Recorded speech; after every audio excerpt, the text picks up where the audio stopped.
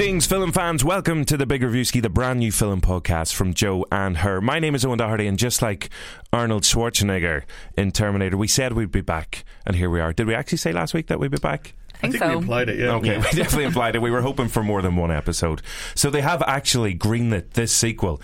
I was going to call it Too Big, Too Reviewski, but that's already been shot down by I thought they were my friends. This is Laura Holland, Paul Moore and Rory Cashin here as well. How are you all? Not too bad. It's been a very eventful week. Are you going to open up? Is this you personally or in the film world? It's been a very eventful week for this cinema, for the Oscars and the Razzies. We're going to get to the Oscar nominations, which were announced earlier this week, in just a little while. But we do have some very cool prizes that we're going to be giving away to. Again, you've got to stop getting excited at that, Roy.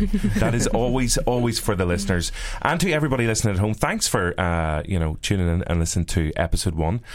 You can get in touch with us on Twitter at Big Reviewski, and you can WhatsApp us on 087, I can read numbers, it's fine.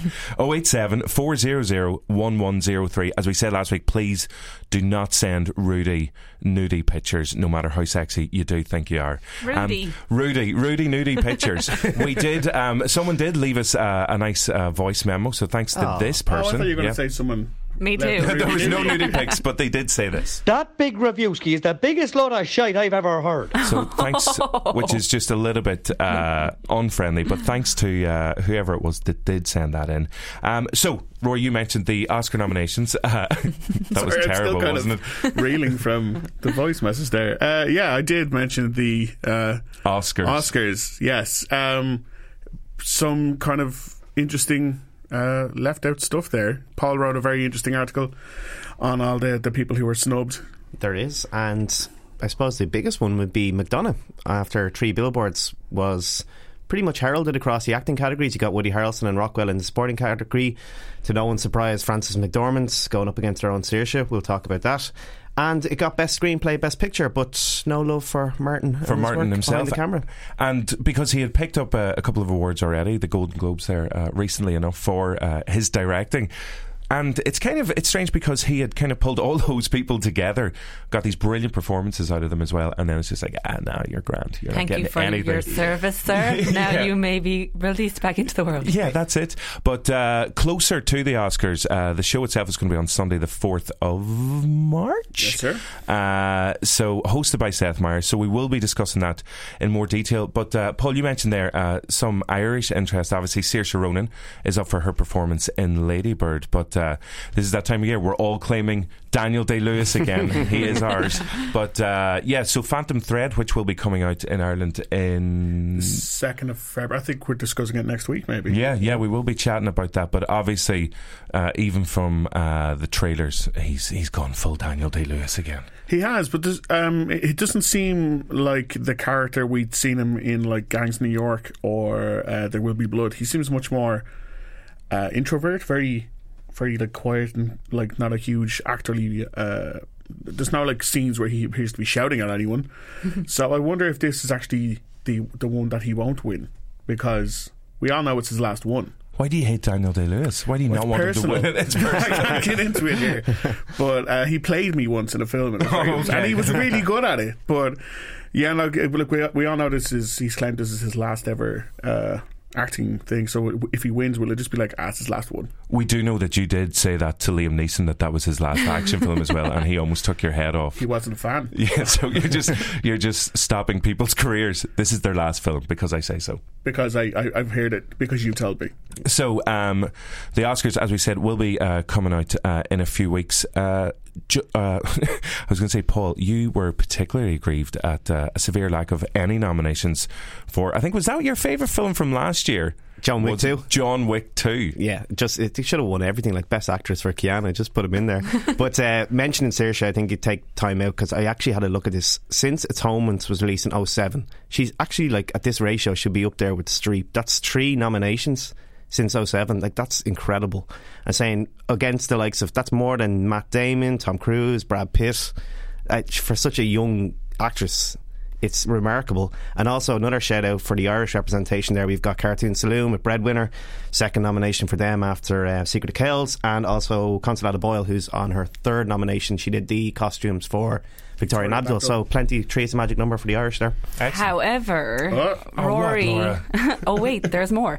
Last week, Rory, you said that Frances could win the SAG over Saoirse, or was the Oscars? I'm not sure which one you mentioned. I think the Oscars she will win, yeah. But then she did win the SAG award, so you could be onto something there. It's the same thing. It's that Saoirse is fantastic in Lady Bird, but she doesn't have that real showy part where you like and here's the clip and you show off her screaming her head and up. everybody goes, oh my god, that's amazing. Actress. Like everything's real low key, and whereas we've all seen 3 Billboards by now, and we see Frances is every scene she's in, she's like torching the screen. So I think that's why she'll win. I thought what she said though in her acceptance award, were saying like younger actresses need this more than me. Yeah, it was That lovely. was quite nice. Yeah, That was nice. Right? She does seem super duper sorry as well. Now, getting on to films that are actually out in cinemas at the moment, we're going to take a quick look at the Irish box office. So in at number 10, and this is dropping a couple of places, this is All the Money in the World. As we said, it was recast, Kevin Spacey's part was recast with Christopher Plummer, who got himself a nod at the Oscars as well. So obviously, Paul, you got a chance to see this. He puts in an excellent performance. They might as well just rename it the Christopher Plummer Show, because he's actually now the oldest actor to ever receive a nod at the Academy Awards, which is incredible. 88, and he came in 2 weeks to do reshoots and literally just stole the show. It's his third nomination now in his career, and as you mentioned before, it's okay. It's just okay. It's a bit all over the place at times, and you get the sense that there's the three different actors acting in 3 different films. Sort of Ridley Scott's continued mediocrity of his career now at this stage after Alien Covenant. But it's fine, but as we mentioned last week, I'm really more holding out to hear the Getty story told through Danny Boyle's Trust, which is coming out in later this year. It's grand. It's and I think it's fairly well reflected in the fact that it only picked up 1 nomination, that is for Christopher Plummer, who was excellent throughout it. Okay, so number 9, Ferdinand, and Paul, again, I don't know, this has knocked Star Wars out of the top 10. So, like, I know we were saying you are obsessed with going to see Star Wars. Clearly, you didn't go enough last week, because Ferdinand has knocked it out. The bull that beats the Empire. John Cena. Just John Cena's a bull. That's John it. Cena's a bull. Like it was number 10 last week. It's number 9 this week. So when it was on number 10 last week, I was like, there's no point in any of us going to see it because we hadn't seen it. It'll be out of the charts, and now it's going up. So we probably should go to see it. I'll because take the next hit. week you're a champion. I'm going to love John Cena. You're a I do. cinematic Samaritan, and we love you for it. I'm just going to Okay. go see Star Wars again. Fine. Number 8, Insidious: The Last Key, dropping fast enough. It was a new entry last week, and Rory, in terms of horror films, you said not the greatest in the world. No, it's not a great start to 2018 horror, but again, Paul wrote a fantastic article on the previews of all the horrors to look forward to this year, and a very strong year. Not off to a great start, but there's some really class ones coming up. Those guys at Blumhouse, they just know how to make bank. They just They make a film bank. for $5 and then just make an absolute fortune off the back of it. Geniuses. Number 7 is Darkest Hour. Now, Gary Oldman again picked up an award for his performance as Winston Churchill, and a couple of people have been complaining about this because they wanted to see more of Churchill's life, whereas this only concentrates on kind of a particular period in his time. Gary Oldman in an interview, he was like, I'm happy enough with it just being like a wee bit of it. He was like, I'm fine just learning as little. It's what the script said to do, so exactly. I'm gonna do that. A lot of people, Churchill was in the news quite a bit this week because lots of people bringing up some of his past activities as well. So he's in the news for various reasons, but one of the main ones is Gary Oldman's performance in this. But Rory, you said he is great in it. Yeah, he is, and I'd say he's the one to beat. Like, he'd be the one. If anyone's going to beat Day-Lewis, it will be Gary Oldman in this.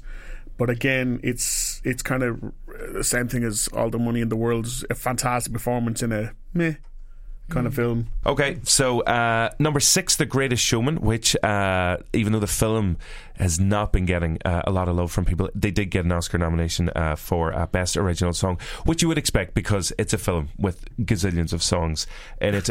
Number 5, Jumanji, Welcome to the... But you know, if you were writing the songs in the film, you'd be snapping if you were like, we put 9 in ours and none of them got picked up. And they're the La La Land songwriters. The boys as well. They're all over Spotify.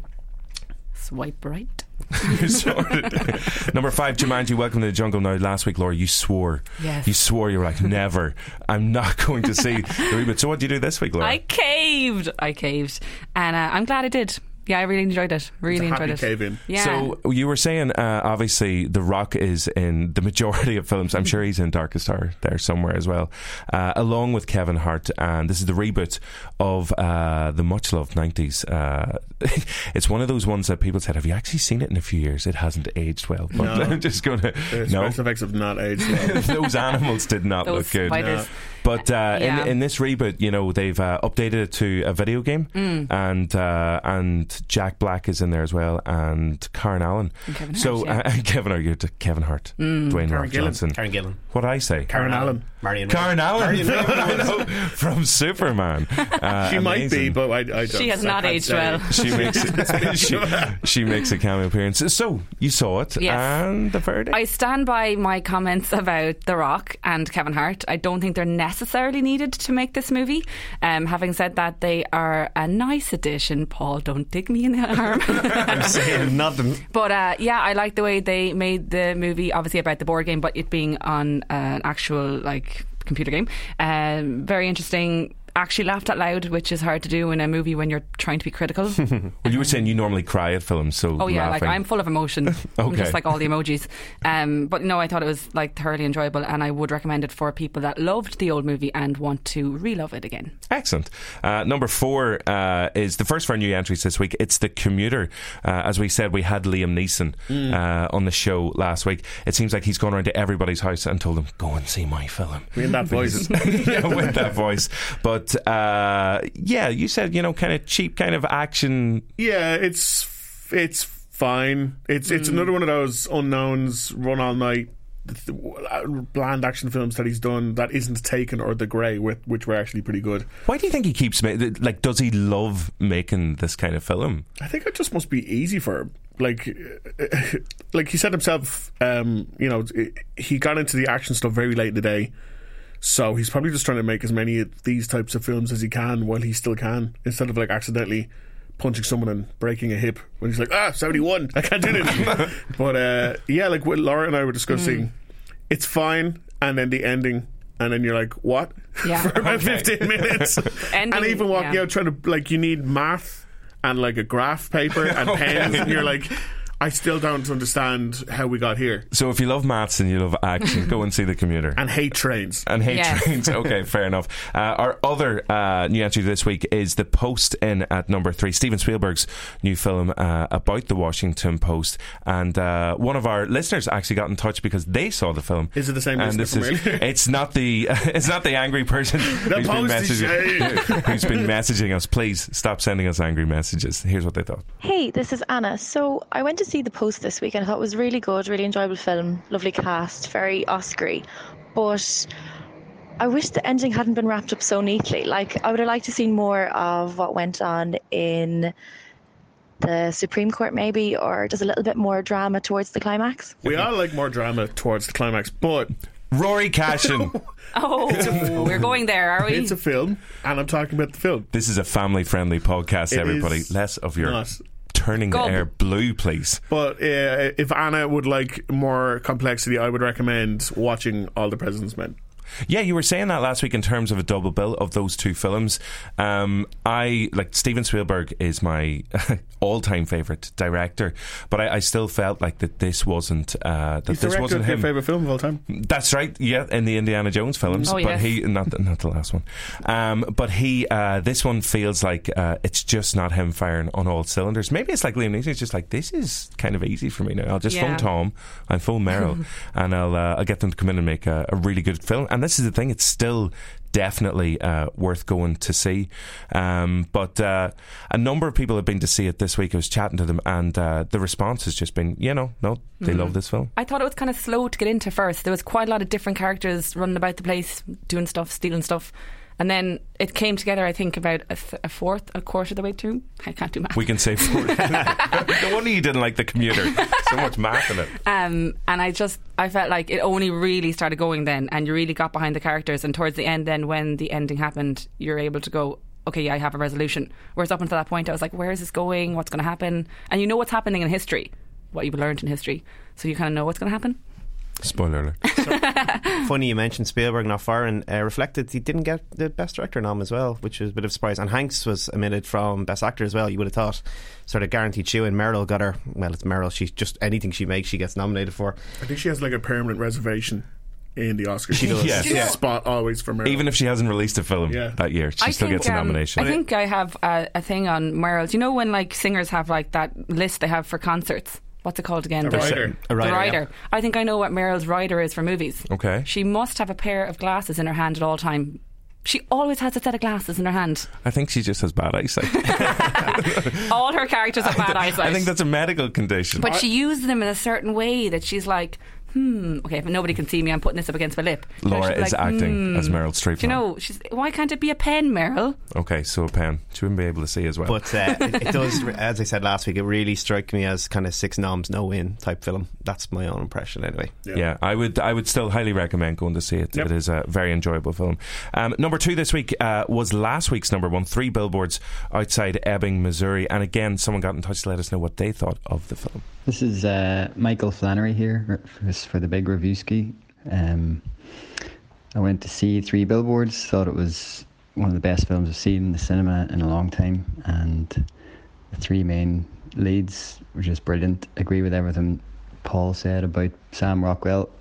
He is one of the best actors around at the minute, and just makes everything so watchable. Like that scene at the end of 7 Psychopaths when he's acting out his screenplay, it's just class.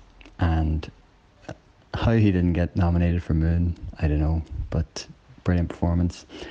One thing, I read one of the articles on the site, Paul mentioned that he doesn't really like Juno. I'm just wondering what the reason behind that is. I think it's pretty good, and it's got Jason Bateman, so why would you not like it? But anyway, keep up the good work. He's your biggest fan, Michael. There, we should have him on the show. He has a very relaxing voice. He could like be a meditation person. It was just like, I agree with everything he said. Like Rory just dozing off there in the corner. But as he said there, Paul, he agrees with you. Like, absolutely worships the ground that Sam Rockwell acts on. And I'll first address the Juno thing. He's calling you out. This was before the backlash to Juno. I just didn't buy that any teenager in the world would have that too cool for school, everything's chill reaction to being found pregnant. And this like, I could believe like Jurassic Park, the dinosaurs are brought back in, but I just and the parents were just so blasé about it. Bateman in it though is a brilliant dickhead. He is class in that film. And Alison Janney, I watch her in anything, but no, something about it was a bit too self-knowing. But as for Rockwell, yeah, fully agree. Not surprising to see him, and delighted actually more for Woody Harrelson in such sort of like a low-key performance in that film. I think anyone I've met who's seen 3 Billboards has been sort of glowing about it, and unfortunate for McDonagh that he didn't get picked up, but he will walk home and guaranteed with an Oscar. It'll win Best Screenplay, that's guaranteed. As for film, it'll be curious with The Shape of Water coming, getting a lot of momentum, but it's, as we said last week, everyone should go see it. Yeah, no, I think the 4 of us haven't seen 3 Billboards. We all enjoyed it, all really enjoyed it, and there has been an overwhelmingly positive reaction to it. There has been a little bit of criticism in terms of McDonagh's script, and they're calling it the new Crash. The new Crash. I think that's harsh, isn't it? That's very harsh. Yeah, but the whole kind of, it's got a message, but it doesn't really know what the message is. But Crash is like 10 messages. Yeah, but they're all racist messages. Yeah. This is true. Yeah, I think that's kind of what they were going for. Yeah, there's an odd backlash to it where some people are just making very valid arguments that I disagree with, but yeah, like it is an interesting topic at the moment. Yeah, but no, definitely worth going to see. And do let us know what you think of the film as well, and what you think of just Paul in general, because Michael's obsessed with him. Yeah, I'd like more Paul opinions. Yeah. Slating my work. Paul. Yeah. You could fill a show for hours. No. So I think he's appalling. Okay. I think go back to the dirty jokes. They were better than those bad jokes. So number one in the Irish box office this week, no surprise to see Coco there, the latest film from Pixar. And you can listen to us talk about it, or again, Laura, how much you enjoyed it and got upset at it as well. But Rory, you actually had a chance to catch up with the director, Lee Unkrich, and Darla K. Anderson, the producer. Do you have to say K all the time? There must be another Darla Anderson. That's why they had to stick the K in. Yeah. I spoke to them just after the Golden Globes win, but just before the Oscar nominations. But I congratulated them in advance of definitely getting that nomination. It is interesting to speak to two of, because they'd won the Oscars before for Toy Story 3, and they are integral to Pixar, which is one of the biggest money makers and Oscar winners in the world. So they're very interesting people to talk to. Okay, well, this is Rory's chat with, as we said, director Lee Unkrich and producer Darla K. Anderson of Coco, the number one film in Ireland at the minute. Lee and Darla, how are you both keeping today? We're great, thank you. Congratulations on the movie. Thank you. Congratulations on the Golden Globe. Thanks. I will preempt congratulations on an Oscar nomination. How do you both feel about the reaction that the movie has gotten so far? Oh, it's great. We're very excited, overwhelmed, honestly, with how people are embracing it worldwide, but especially in Mexico. Yeah. That really meant a lot to us. Yeah, it has the highest grossing movie of all time in Mexico. Of all time. Yeah, of all movies. Yeah, it's really remarkable. And we've done amazingly well in China, interestingly enough. This is kind of a departure, I think, for Pixar, because normally you associate more musical movies with the Disney brand, but with this it's taking on, it's not a musical, but there's obviously a lot of music in it. It's like part of the core of the movie. Was that a purposeful kind of artistic thing you want to do? You're like, we want to try something brand new with this one? Yeah, I mean, very early on we did toy with the idea of doing a full-on musical, but it became clear to us that this movie wanted to be something a little different, and I really wanted, one of my goals was to embrace as much of the rich musical landscape of Mexico as I could, and that meant having a lot of source music and kind of traditional songs, and in addition to new original songs that we wanted to write.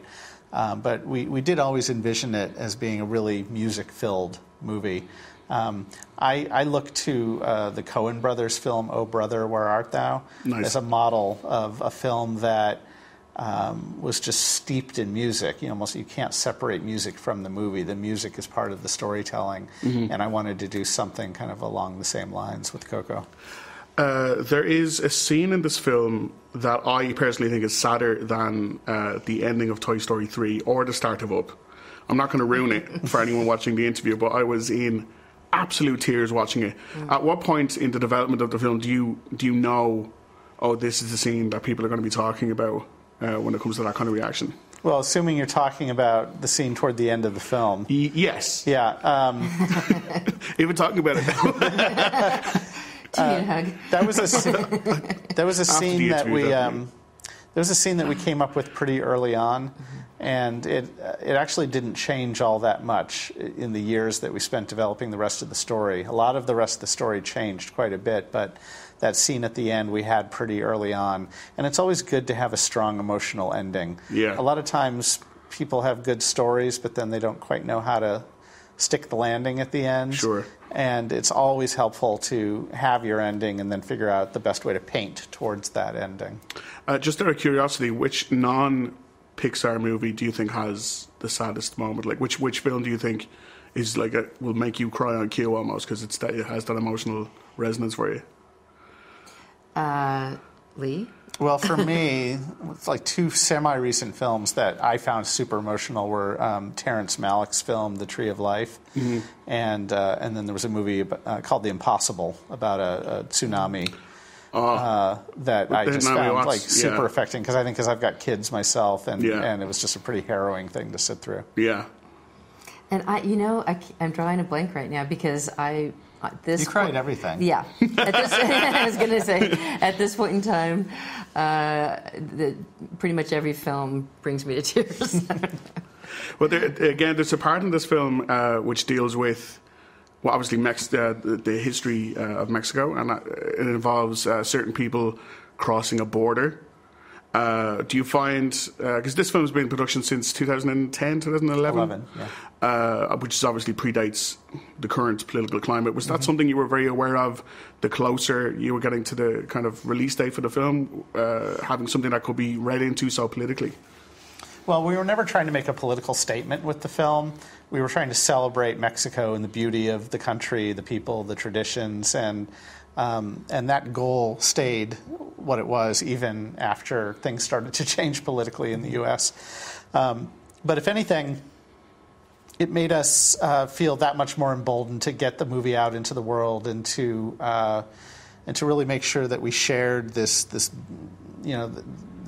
what we hoped was a beautiful depiction of Mexico and Mexican traditions with the rest of the world, because we know full well the power of storytelling and the impact that our stories can have, since they do go out to the entire world.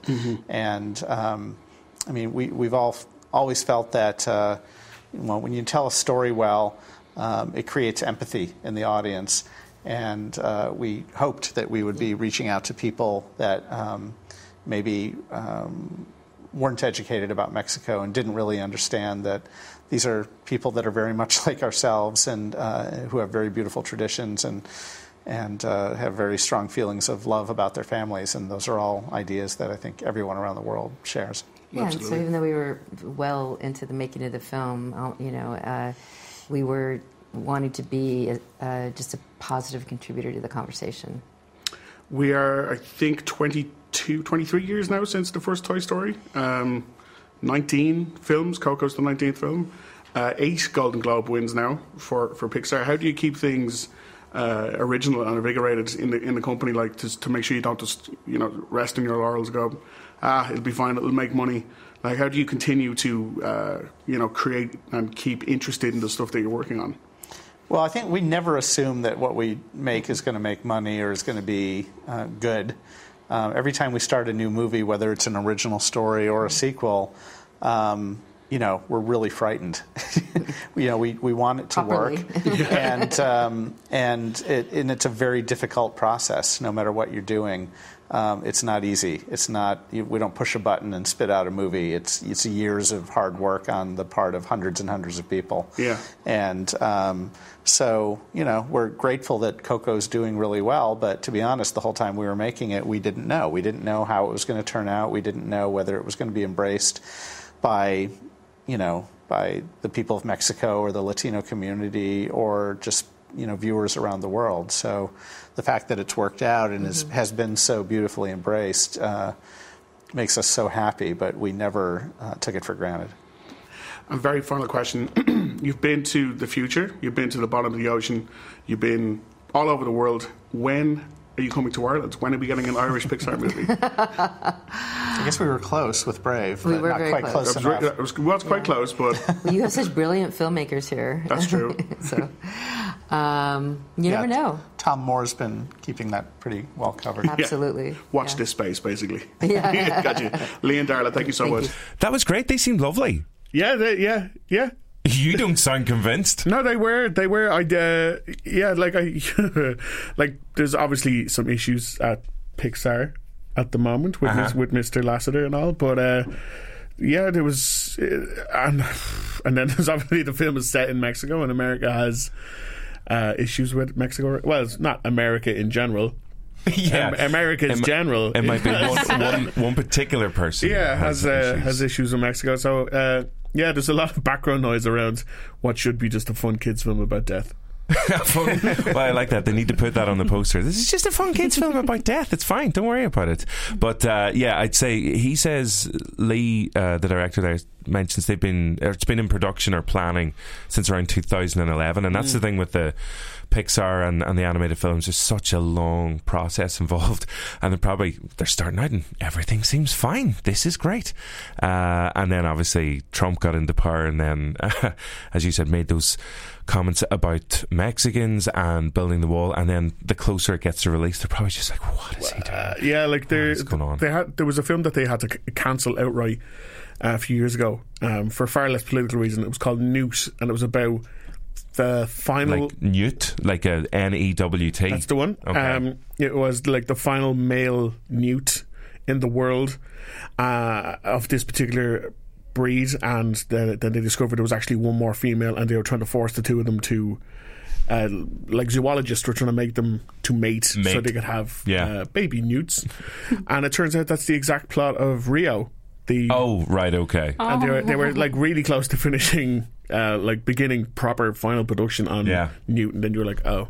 So like it's in the little tiny rodent / frog. It's like a wee lizardy type thing. Yeah. What? A real live action... Or was it animation, the first one? No, it would have been another Pixar one, yeah. Here I was thinking it was hopefully a spin-off from Aliens with Ripley's daughter. That would have been good. Wait, that's not her daughter, though. That's just the girl she finds. The adopted daughter. Adopted daughter, okay. The girl she finds. she just finds the girl. They mostly come at it, mostly. So, anyway, join us next week for more interviews. So we're going to have 50 Cent and Ger Butler. No, 50 Cent. Is it not pronounced 50? They can't say 50. Okay. No, I was told that. Actually? Yeah. Oh, okay. Yeah, and I've got a little story next week for just what happened right before I went to interview 50 Cent. Looking forward to that. So the new releases that are coming out this week in Irish cinemas, we've already made some recommendations of films you can go and see at the minute. But one of the main releases, which is actually already out, was released on Wednesday, 24th of January, is Downsizing, the new film from Matt Damon. And Laura, you had a chance to see this? I did, and I was very excited about it for the trailer. I think I even said it before it came out as one of the ones I was intrigued by. But it was such a letdown. Well, hold on, because what's like downsizing is obviously in relation to what happens in the film itself. We actually have a little clip here, and this is Matt Damon and Jason Sudeikis having a wee chat. Downsizing takes the pressure right off. Plus, you're really making a difference. You mean all that crap about saving the planet? Yeah. Downsizing is about saving yourself. We live like kings. Got the best houses, best restaurants, Cheesecake Factory. Got 3 of them. In Leisureland, your $52,000 translates to $12.5 million to live on for life. Wow. Yeah, so it's basically about these scientists coming together to help the situation in the world where overpopulation is just rampant. So they make people little small people. So you get like literally shrunken down to a minute size, and in this new world, everything you own is like so much better. So $1 is like $1 million. So you've left your like moderate home to get a mansion. And the lead actor, Matt Damon, goes to that new world, but along the way things happen, and then he meets people, and somewhere along the way the story gets completely twisted, and it's insane. You see, as you said, because the trailer looked great. It's a funny trailer. It's a really interesting premise as well. Great director and as well. So many visual gags in it as well, even in the kind of the couple of minutes of the trailer. So and you got Christoph Waltz in there as well. Kristen Wiig and Paul Sudeikis, but like I actually think there's one point in the movie you can see Matt Damon, his eyes are just glazed over, and he's literally like, what have I got myself into? I'm positive I've seen it, like, and I also can see why some of the main characters aren't there for very long, because they might have been like, please just write me out, please just write me out. Okay. Matt Damon, again, been in the news recently as well. He came out most recently and just kind of said, I'm basically going to start keeping my mouth shut about things anyway, which coincidentally is around the same time that he would need to do press for Downsizing as well. So maybe that was tied in there as well. So, but I'm still intrigued about going to see it. Like, would you recommend it? I think people need to see it to see the absurdity. The movie no longer means anything about being small. They just kind of drop in things that remind you that the people are small. Okay. So while it has one meaning at the start, it goes on such a tangent that there's different meanings that you're like, should I be picking up on that, or is it because they're small? So gotcha. I don't want to give too much away, but it goes in such a way that you could never expect it. And so I think in a good way? No, I think it loses its meaning and loses its plot focus. Right. I heard it's already like one of the biggest box office flops of the year. Yeah, it spent like 6 to 8 million and it's only taken in 32 or something in the States. That's a lot of money. That is a lot of for money. For a comedy. And they're probably wishing they could just transfer it into that Downside. Exactly. And just make a whole lot more. Another big release out this week is from the geniuses at Aardman Productions. It's Early Man. And we got a little clip right here. In the beginning, the world was a scary place. Except for one peaceful valley. Just a little bit more, Hubnub. Meet Doug's tribe. They rocked the Stone Age. A rabbit! But a new age is dawning.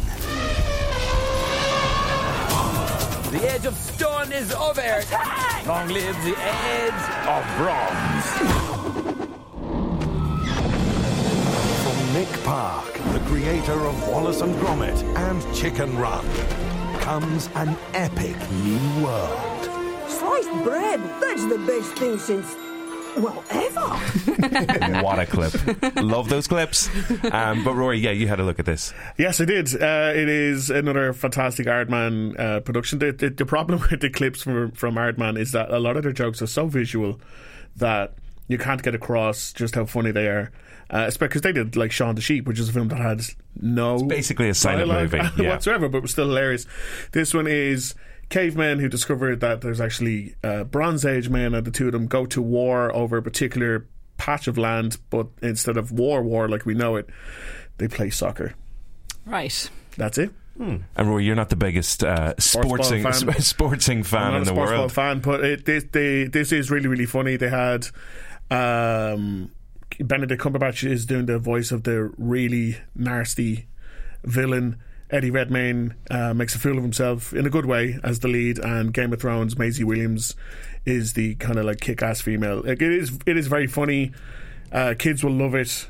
Fantastic visual jokes. Outside of England, I don't know. Like there's a massive love for that Wallace and Gromit type humour over there, but I don't know if this stuff sells in America at all. Yeah, I don't care about America. I'm going to see it anyway. Okay. Yeah, I'm a massive fan of Wallace and Gromit, but also the Curse of the Were-Rabbit, which is just it's just an unbelievably funny film as well, one of their other feature films. But Early Man, that's out this weekend. Now, Maze Runner, The Death Cure, another brand new release this week. Again, and we were talking about Insidious and kind of being on the 37th film in that franchise. But Maze Runner is like, where are we now with the Maze Runner? Because there was a whole spate of young adult kind of dystopian, oh my god, it's the end of the world, and the only people left are all these sexy people. Yeah, all these attractive teenagers. Yeah, but that's it. I can handle Thomas. He'll show up eventually. That's what I'm afraid of. They took you because you're immune to a plague that's wiping out the human race. They think you're worth sacrificing to find a cure. They'll never stop. So we're going to stop them.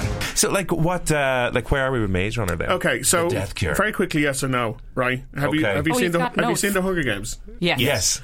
Twilight. Yes. 3 of the 4 in Divergence, because they just stopped making them. Yes. Way through. No, they look like the same film. Yeah. Over and there over. was Divergent, Insurgent, Detergent. Yeah. Harry Potter. Yes. Yeah. Okay. Right. Now we come down. Percy Jackson. Yeah, I remember the Percy Jackson films. Hour, Do you know how many there were? There were 2. 3, I think. There were 3. Yeah. Eragon. No. Oh God, no. Do you Good luck remember to Eragon? it. Yeah. Which was dragon with an E, in case people didn't figure that out. Just the word dragon with an E. The Fifth Wave. No. Not at all. With Chloe Grace Moretz. No. The Mortal Instruments. No. With our own Right, Robbie Sheen. remember that. No.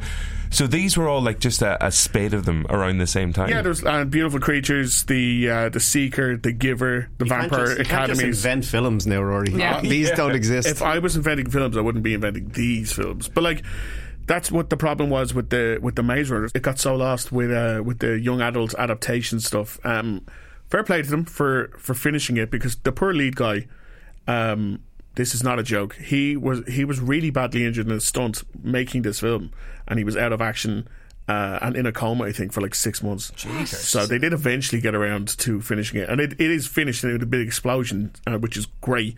But I was sat there watching it, and I hadn't recently watched the second one, which is called The Scorch Trials. And if you haven't recently watched it, this is an unpleasant film to watch, because for the entire thing I was like, what?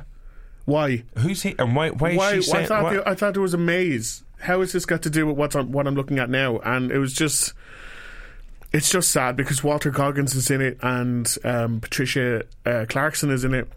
Aidan Gillen is in it. How was Aidan?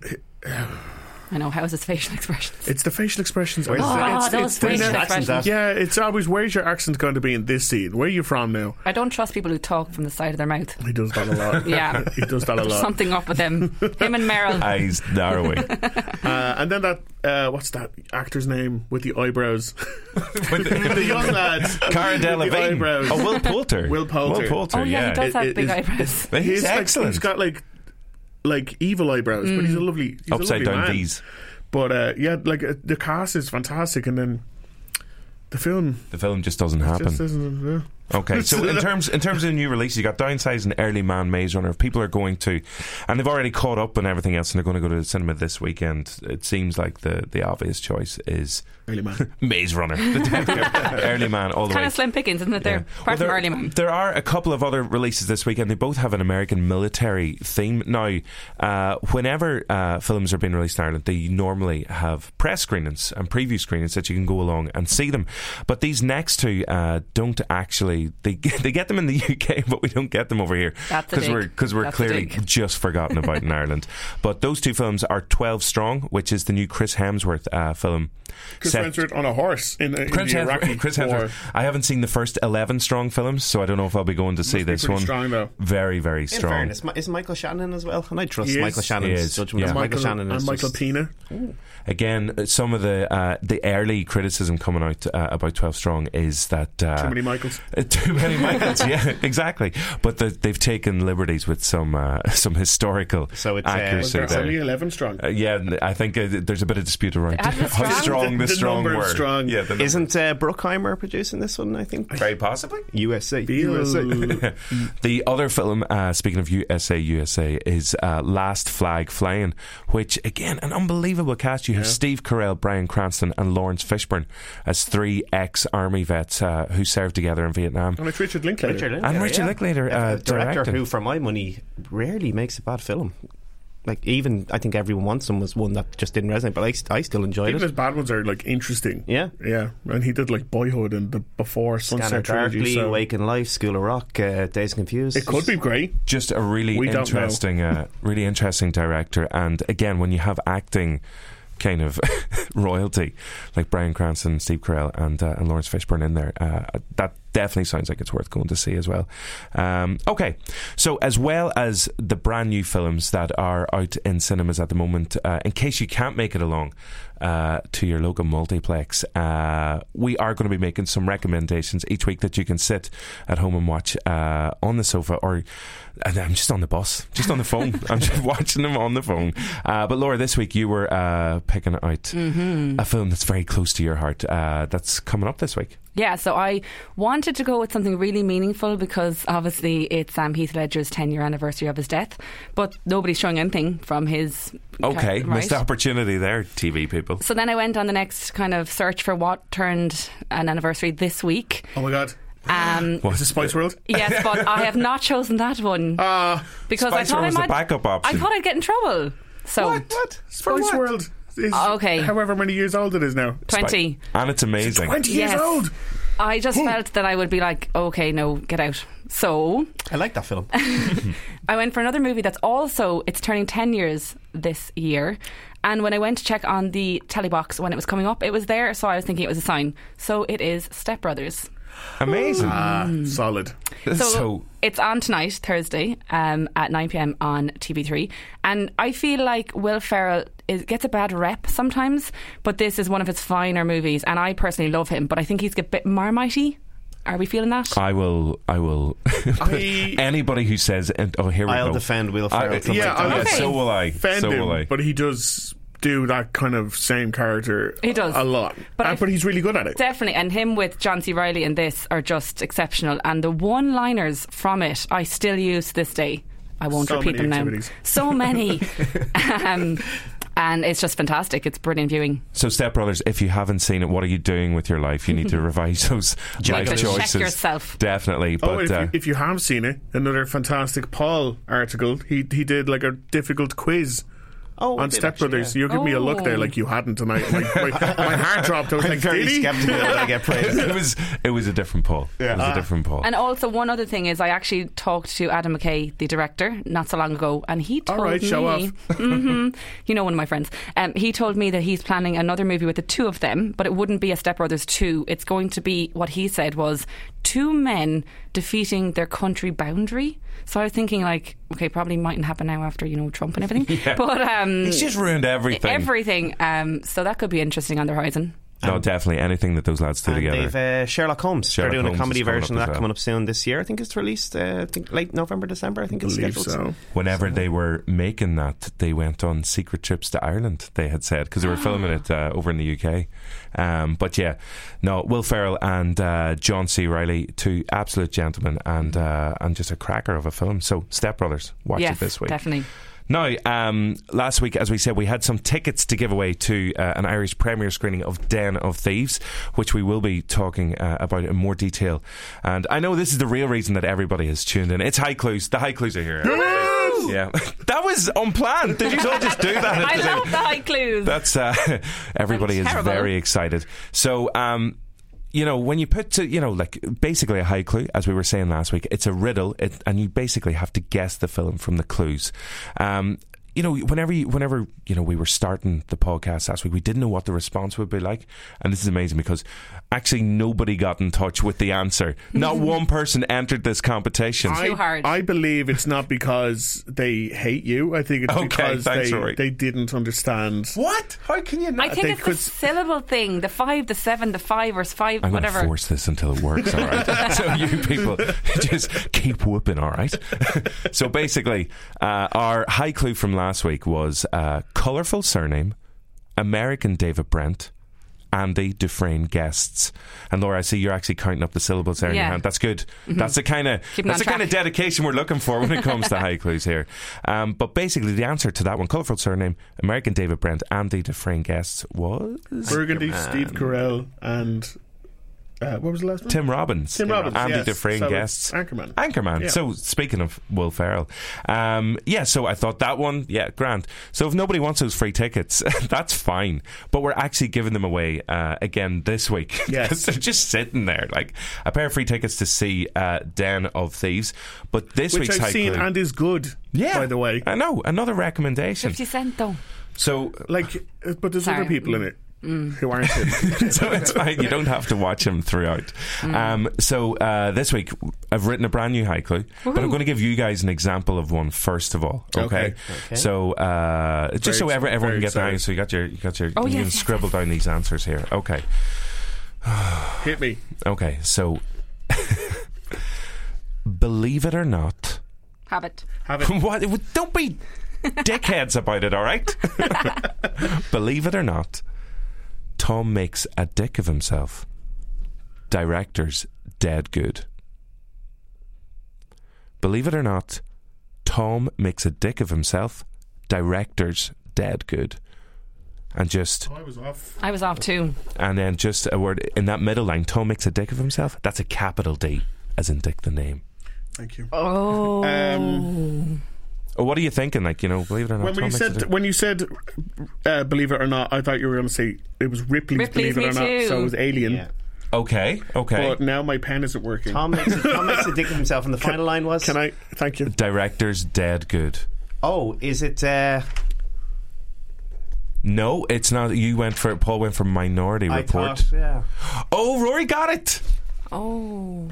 Excellent, you guessed correctly. I thought Tom makes a dick of himself. Tom Cruise, private dick. I thought detective. All right, reports. Okay. I like the logic. I'm liking following where all your logic, our logic lines are going. And obviously, director's real good, Spielberg. So that kind of swung me for Minority Report. But anyway, did you say director's dead good? Dead good. Oh, he's dead. Yeah. I didn't kill him. It's not lousy for me. Like, it's just it's a. I told you I'm a crier. Well, okay, Roy. So the answer is Talented Mr. Ripley. The we reason were right why, with Ripley. Well, the director's dead. Anthony Minghella, isn't it? Yeah. What was the first line? Believe it or not. Ripley. So that's Ripley. Ripley. And Okay. then Tom Ripley. And then Dick is, what's his face's name? Dickie Greenwood. So Tom makes a dick of himself. Come back to Matt Damon, whose character is called Tom, but he disguises himself as Dick. So there you go. Jude So Law. Haiclue's easy. Haiclue's. You can't even get the name No, right. I know. This is a disaster. Okay. So, in terms of the listeners, everybody listening at home, we do have another Haiclue for you. my God, So my here pen's we not go. Don't shout out The the answers sheer for this panic one. on Rory's face. Oh my gosh. So here are the 3 lines. Okay. So it's oddly speaks master. Son wants paternity test. Oh, yeah. Lads. He knows she loves him. Okay, so those 3 lines again. Oh, yeah, okay, you got it right. Fine, whatever. So the 3 lines are: oddly speaks master. Son wants paternity test. He knows she loves him. So that's this week's Haiclue for episode 2 of the Big Reviewski. So listen, even just by entering, even if you get the wrong answer, we'll just give you the tickets anyway. All right. So then it thinks it's going to be coming gets up it right. Then they should. Unless listen, That if you one's get it fairly right, easy though. Them be the rules. well, we'll see. We'll see if people get it anyway. But fingers crossed. As we said, please do get in touch with us on Twitter at Big Reviewski, and you can also contact us on WhatsApp. Just get that goddamn number. Just no nudie pics. No nudie Rudies, please. 087 400 1103. Well, that pretty much wraps it up for this week's episode of the Big Reviewski. Thanks for listening, everybody. Laura, Paul, Rory, thanks for coming along and chatting. Thank you very much. No problem. We'll see you next week. Up next week, as we said, we have Jared Butler on the show. We have 50 Cent, not 50 Cent. Yes. Pablo Schreiber. Yes, and O'Shea Jackson Jr. Ice Cube's son. Ice Cube's son. Yeah. Unbelievable. So Little Cube. Little Cube, yeah, exactly. So please do join us next week, and have a good week. We'll chat to you. Bye. Bye. Bye.